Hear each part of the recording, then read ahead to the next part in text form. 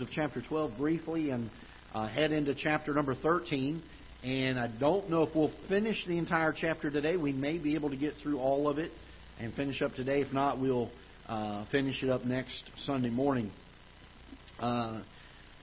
Tomorrow, Jonathan and I will be heading over to my sister's house for a couple of days to have our Christmas time with her. It's the only time that we had between now and Christmas that was available for us to be able to go spend a day or so with them. And so we'll be back Wednesday morning, and we won't be missing any of the services, but we will be gone for about probably 2 days. It sounds like about 2 days in the morning. And so if you have any need, feel free to give me a call. She's only about 3 hours away. If there's something I need to come back for, we'll be glad to do that. But do pray that we'll have traveling mercies as we go across there tomorrow, and that God will give us a good time there. Nehemiah chapter number 12. In chapter 12 we found the dedication of the walls of Jerusalem. We found the dedication of the people of Jerusalem. And we found that they were making sure that there was some purification that took place, some rejoicing that took place. In verse number 43, the Bible says, "Also that day they offered great sacrifices and rejoiced, for God had made them rejoice with great joy." And we mentioned last Sunday about the idea that God is the one that gives joy. Oftentimes we think, boy, if we would just do this or if we would just do that, I'd have more joy or more happiness.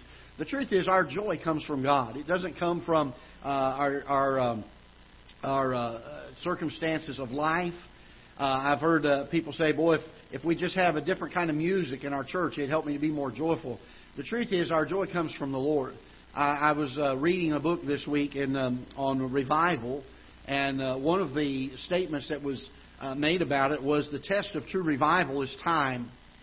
And the reason being is, if it is man-produced, it's very shallow and it doesn't last very long.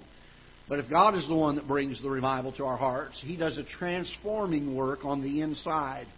And that is something that is lasting and bears lasting fruit.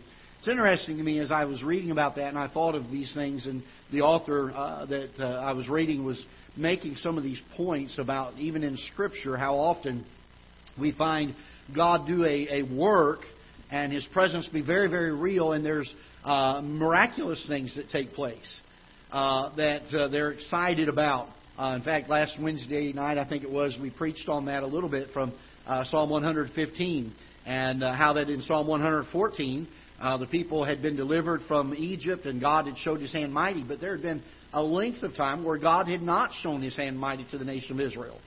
Does that mean that He was any less God to them? Well, certainly not.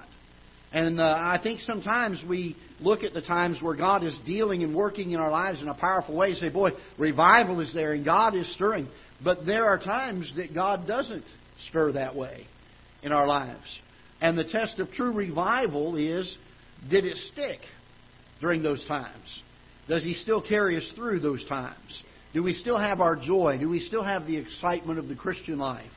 Do I have to be in a constant state of seeing God working in a powerful way, in a miraculous way, in a season of God doing what God does so often?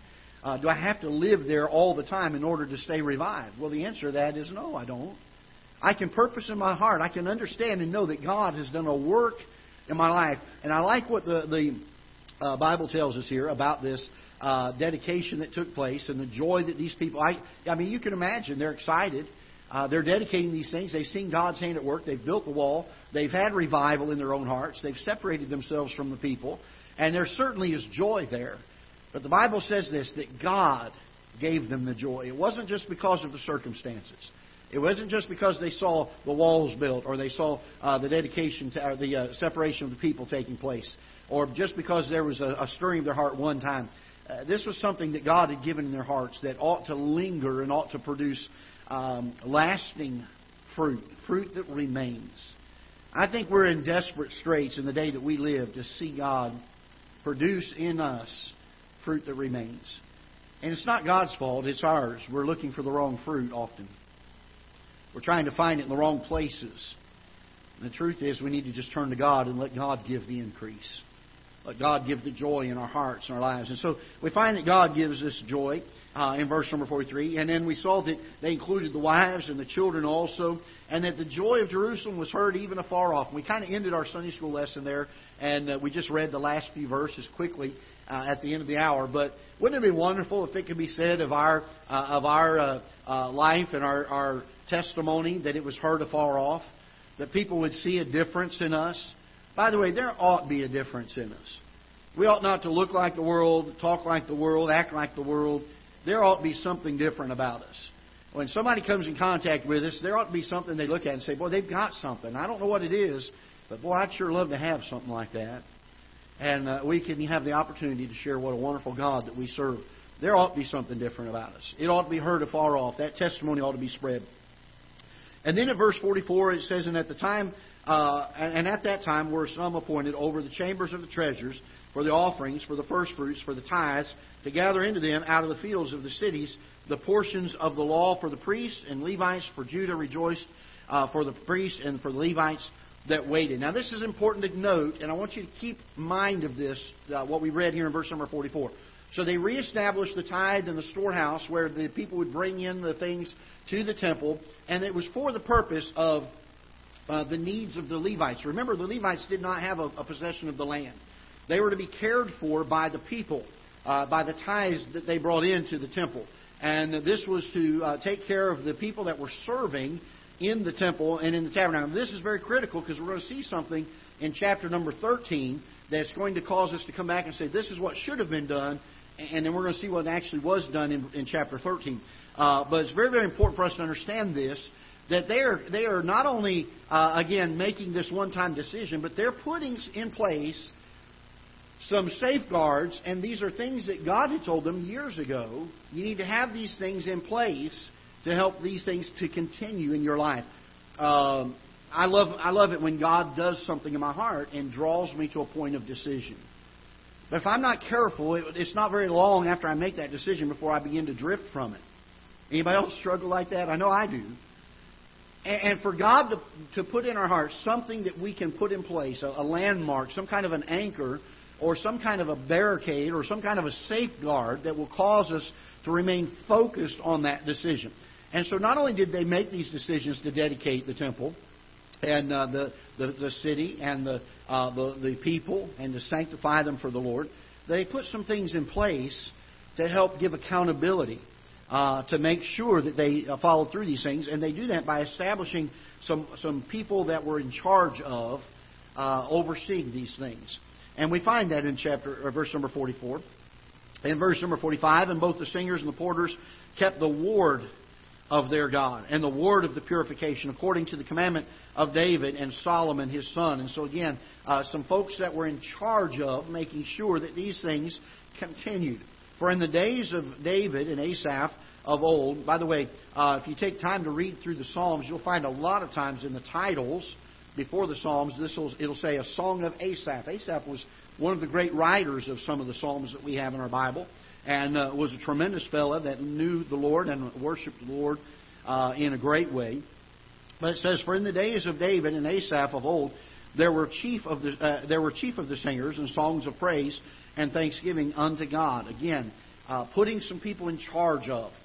Remember in chapter 12, they had two different choirs that they had. They sent some one direction on the wall, and they sent some the other direction on the wall, and they walked around the wall singing praises to God. And to make sure that this praise would continue, they put people in charge of it. They put people that oversaw it. And so the singers and the porters, they kept the ward of their God in these areas. And verse number 47, and all Israel in the days of Zerubbabel and in the days of Nehemiah gave the portions of the singers and the porters every day his portion, and they sanctified, well, there's a great word, isn't it? They sanctified holy things unto the Levites, and the Levites sanctified them unto the children of Aaron. The way that the tithe was to work back in the Old Testament was they were to bring the tithe in the storehouse, and they were to give it to the Levites, and the Levites were to live off of that. The Levites then were to in turn tithe off of what they received, and that went to the high priest, who would also take that and live off of that, he and his family. And so these things were sanctified. They were set apart. they returned to a state, notice this, of obedience. Isn't that amazing? When God does a work in our hearts and our joy is full, how easy it is to obey God. Any of you ever have a hard time obeying God? I've been there before. It's a struggle sometimes. And the times I find it the hardest to be obedient to God are the times that I'm the furthest from Him. The times that I don't have the joy. And, boy, there's Brother Ronnie and his family. Good to see you guys. Boy, I'm so glad y'all are here. We've been praying for you. And, boy, they've had a bout of it. And good to have y'all here today. Praise the Lord for that. All right, that brings us to Nehemiah chapter 13. Nehemiah chapter 13.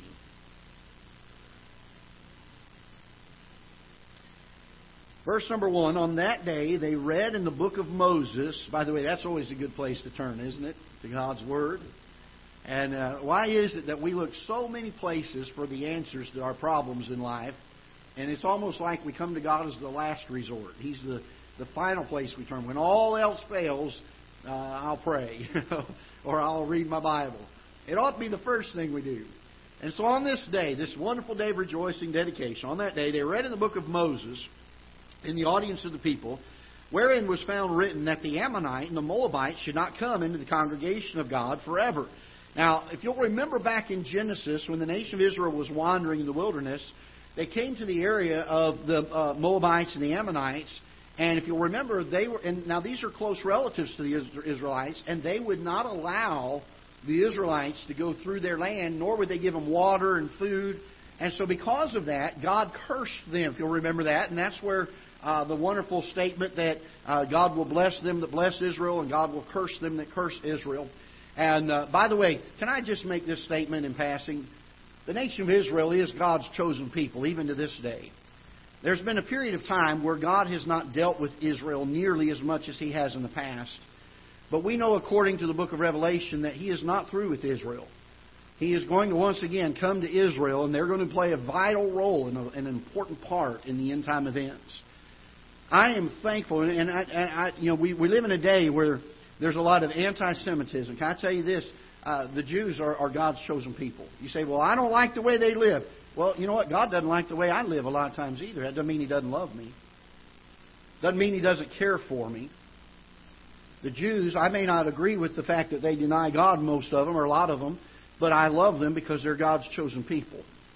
And I want to honor them. I want to make sure that we're doing right by them. And we ought to do this. We ought to have a right view of the Jews. They are God's chosen people. You and I ought to be so grateful that God has chosen to graft us in and make us a part of the wonderful salvation. And I thank the Lord that He allowed us to do that. Because without that, we'd be lost today. But on that day, they read in the book of the law of Moses, in the audience of people, wherein they found written that the Ammonite and the Moabite should not come into the congregation of God. For how long? Forever. They're not supposed to be there forever. Because they met not the children of Israel with bread and with water, but hired Balaam against them, and that he should curse them. Howbeit, our God turned the curse into a blessing. Now it came to pass, when they had heard the law, that they separated from Israel all the mixed multitude. This is an interesting thing. I want us to take a few moments to keep your Bibles handy. We're going to look at several verses here. Turn with me first to Mark chapter number 4. Mark chapter number 4. And let's look in verse number 23. Mark chapter 4 and verse number 23.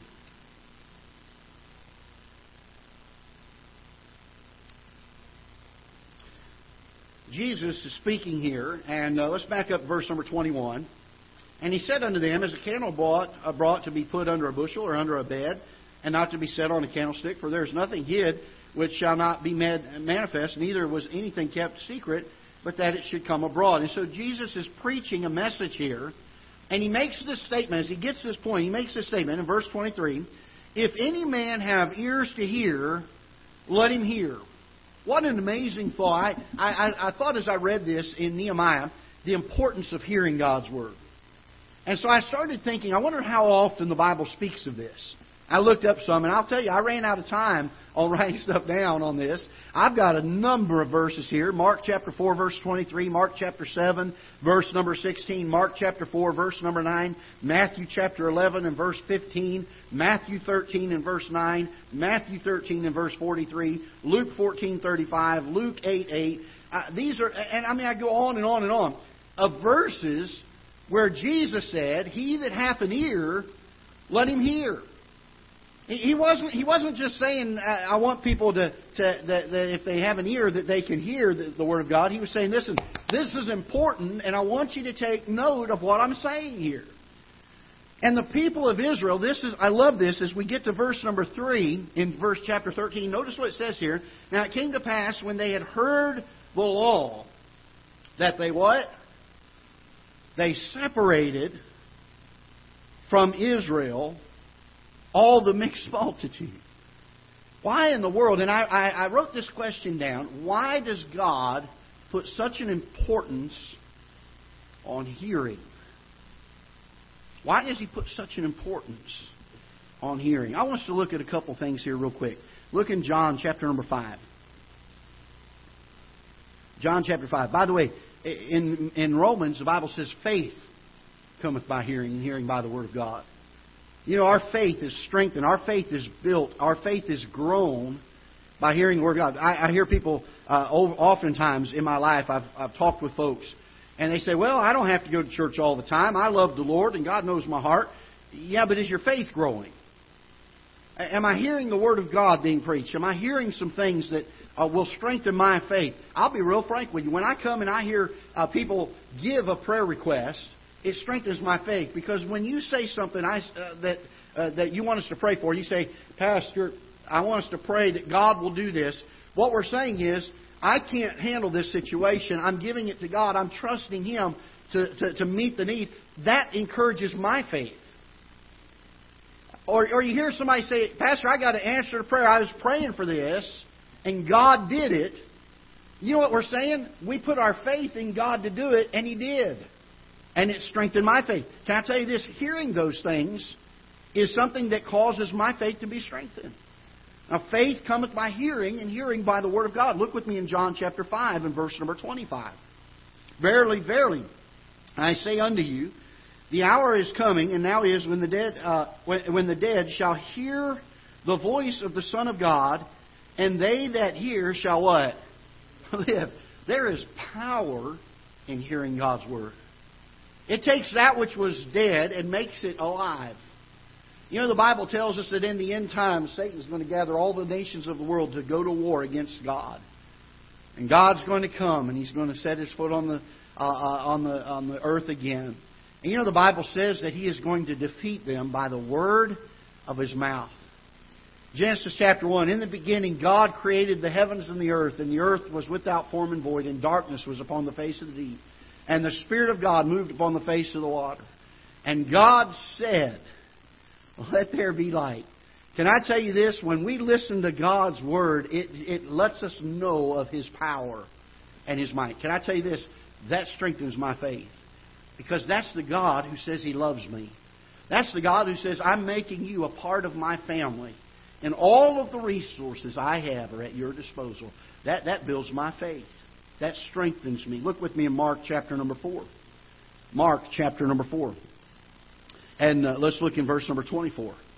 Mark chapter 4 and verse number 24.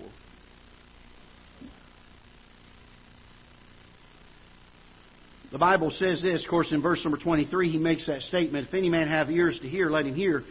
And He said unto them, take heed what ye hear. Think about that statement for a minute. What's He saying here? He's not saying, he's making a point here that we don't let it just go in one ear and out the other. He uses the phrase, take heed to what you hear.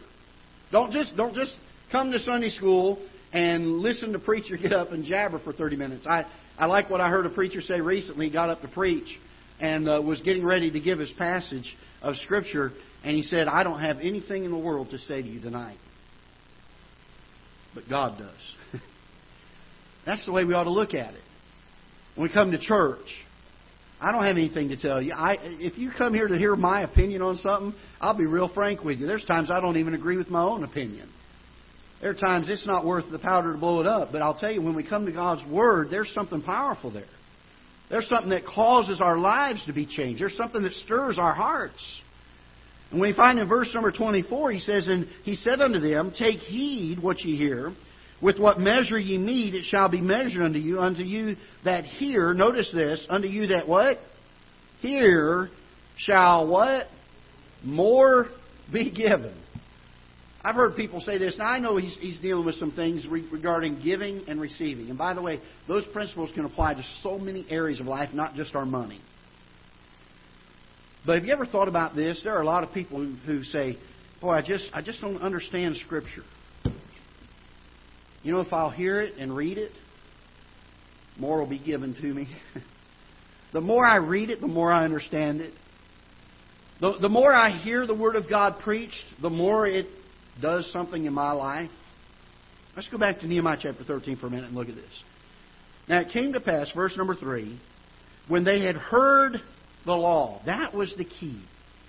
That was the key. When Ezra got up on that pulpit and began reading the Word of God, the law of Moses, when they got up and they heard the law, that they separated from Israel all the mixed people. Now, I just want to real quickly tell you what the mixed people were. Of course, we found in verse number 1 that certainly the Ammonites and the Moabites were part of this. The Ammonites and the Moabites were cursed of God in the fact that they were not to ever be a part of the company of the nation of Israel by birth. Again, they were relatives of the nation of Israel. They had blood lineage between them. The difference here is that they were not allowed to be part of the nation of Israel unless they willingly chose to have faith in the God of Israel. Because you'll find as we go through some other passages of Scripture in the Old Testament that there were some Ammonites that were men and women full of faith that joined with the Israelites. But they did it because they had an act of faith on their part and said, I want their God to be my God. I want to follow that God. What we're talking about here with the mixed people are those that were among and associated with the nation of Israel, but did not partake of Israel's God. And Israel was rampant with the infiltration, if you will, of these mixed peoples in amongst their people. They were giving in marriage. They were allowing their sons and daughters to be with these folks. And it caused idolatry to creep into the nation of Israel. Why? Because they had not chosen to follow the God of Israel. They brought their own religious beliefs. They brought their own things. Isn't it amazing when they heard the law that they separated themselves from these folks? Can I encourage you in this? If we struggle getting the world out of our lives, saturate your life with Scripture. Begin reading it. Tune into some good preaching. If you can't find good preachers on the internet, and let me tell you this, be careful. There's a bunch of quacks out there. Make sure they're doctrinally sound. Okay, if you need a list of some, you come see me. I'll give you a list of some preachers you can listen to that will bless your heart. There's some of the ones I listen to that I enjoy. They encourage me along the way. They strengthen me. And these are things that we ought to be doing. And the more we struggle with getting victory in some area of our life, the more we ought to turn to the law of the Lord. Why? Because it does a work in us. It causes us to be obedient to God, not because we have to, but because of a willing spirit. It does a transforming work in our lives. These people heard the law, and the Bible says that they separated from Israel all. You say that word all? I want to focus on that for a minute, because a lot of times we read through these verses and we say, oh yeah, they had a separation, and I'll apply that to my life. I'll separate some things out of my life. No, we're not separating some things. We're separating all things. We don't get to pick and choose. Well, this one I really, I could get by with not having that part of my life. I'll give that one up, and Lord, I'll separate that because I know that's not pleasing to you. But here's another area that's not pleasing to you, but Lord, I really like that one. We don't say it in those words, but in practice, oftentimes we do, don't we? We don't have a problem separating from the things that we don't hold dear. The problems we have is separating from the things we hold dear. Things that are displeasing to the Lord. And I love the fact that God put this in His inspired Word. that when they heard the law, they separated themselves not from some of the mixed people, but from all of them. From all of them. It would do us well from time to time in our Christian lives to sit down and pray a prayer that the psalmist wrote. He said, "See if there be any wicked way in me. Lord, if there is, purge it. Help me to get it out of my life." Not just some of them, all of them. We tend to be quick to judge, I guess would be a word, the sins that other people have. But ours aren't really all that bad, are they? At least that's what we think. The greatest sins there are the sins everybody else has, but they're not mine. It would do us well sometimes to say, "Lord, help me to see my sin the way you see it. Help me to purge all of it. Help me to get all of it out." He said, "Brother Greg, how can I have the strength to do that?" Well, for the nation of Israel, they heard the law of the Lord. And it helped them to do that. In fact, I find quite often in Scripture that that's the remedy. God's Word. His law. His Word to us. It has a cleansing effect, doesn't it? I love it. The law of the Lord is perfect, converting the soul. The testimonies of the Lord are sure, making wise the simple, the Bible says. He talks about His Word. He says, "More to be desired are they than gold, yea, than much fine gold. Sweeter also than the honey and the honeycomb." Why? Because they cleanse me. They help me to be obedient, and not grudgingly. They help me to be obedient willingly. And so I hope that will be a help to you this morning. We didn't make it through the whole chapter. We'll finish it up next week. In fact, this morning's message actually is coming out of Nehemiah chapter 13, so we'll get part of it next hour. And then we'll finish up the rest of the chapter next week. Let's stand together. We'll be dismissed in prayer. Father, we're so grateful and thankful for your Word, and we're thankful for how it does do a transforming work in our lives. We pray that you will help us to learn from it. Lord, help us to take heed to it, not just to hear it, but to put it into practice, to hide it into our hearts, make it a part of our lives. Lord, help us. May your Holy Spirit daily and hourly and moment by moment help to recall these things to our hearts and our minds. Help Him to prod us in our conscience to live the appropriate way, in a way that is pleasing to you, that we would separate ourselves from what you refer to in this Scripture as the mixed people, but in the day that we live, the things of this world would probably be a more readily applied principle, something we could look at and say, "Yes, Lord, we need to get those areas out of our life too." The things that seem to have a hold on us, the things that seem to entice us, the things that seem to tempt us along the way. Lord, may you help us by the prompting and leading of your Holy Spirit and by the principles that we know from your Word to separate ourselves from all of it. Pray that you'll bless the service to follow. Speak to our hearts, we pray in Jesus' name. Amen.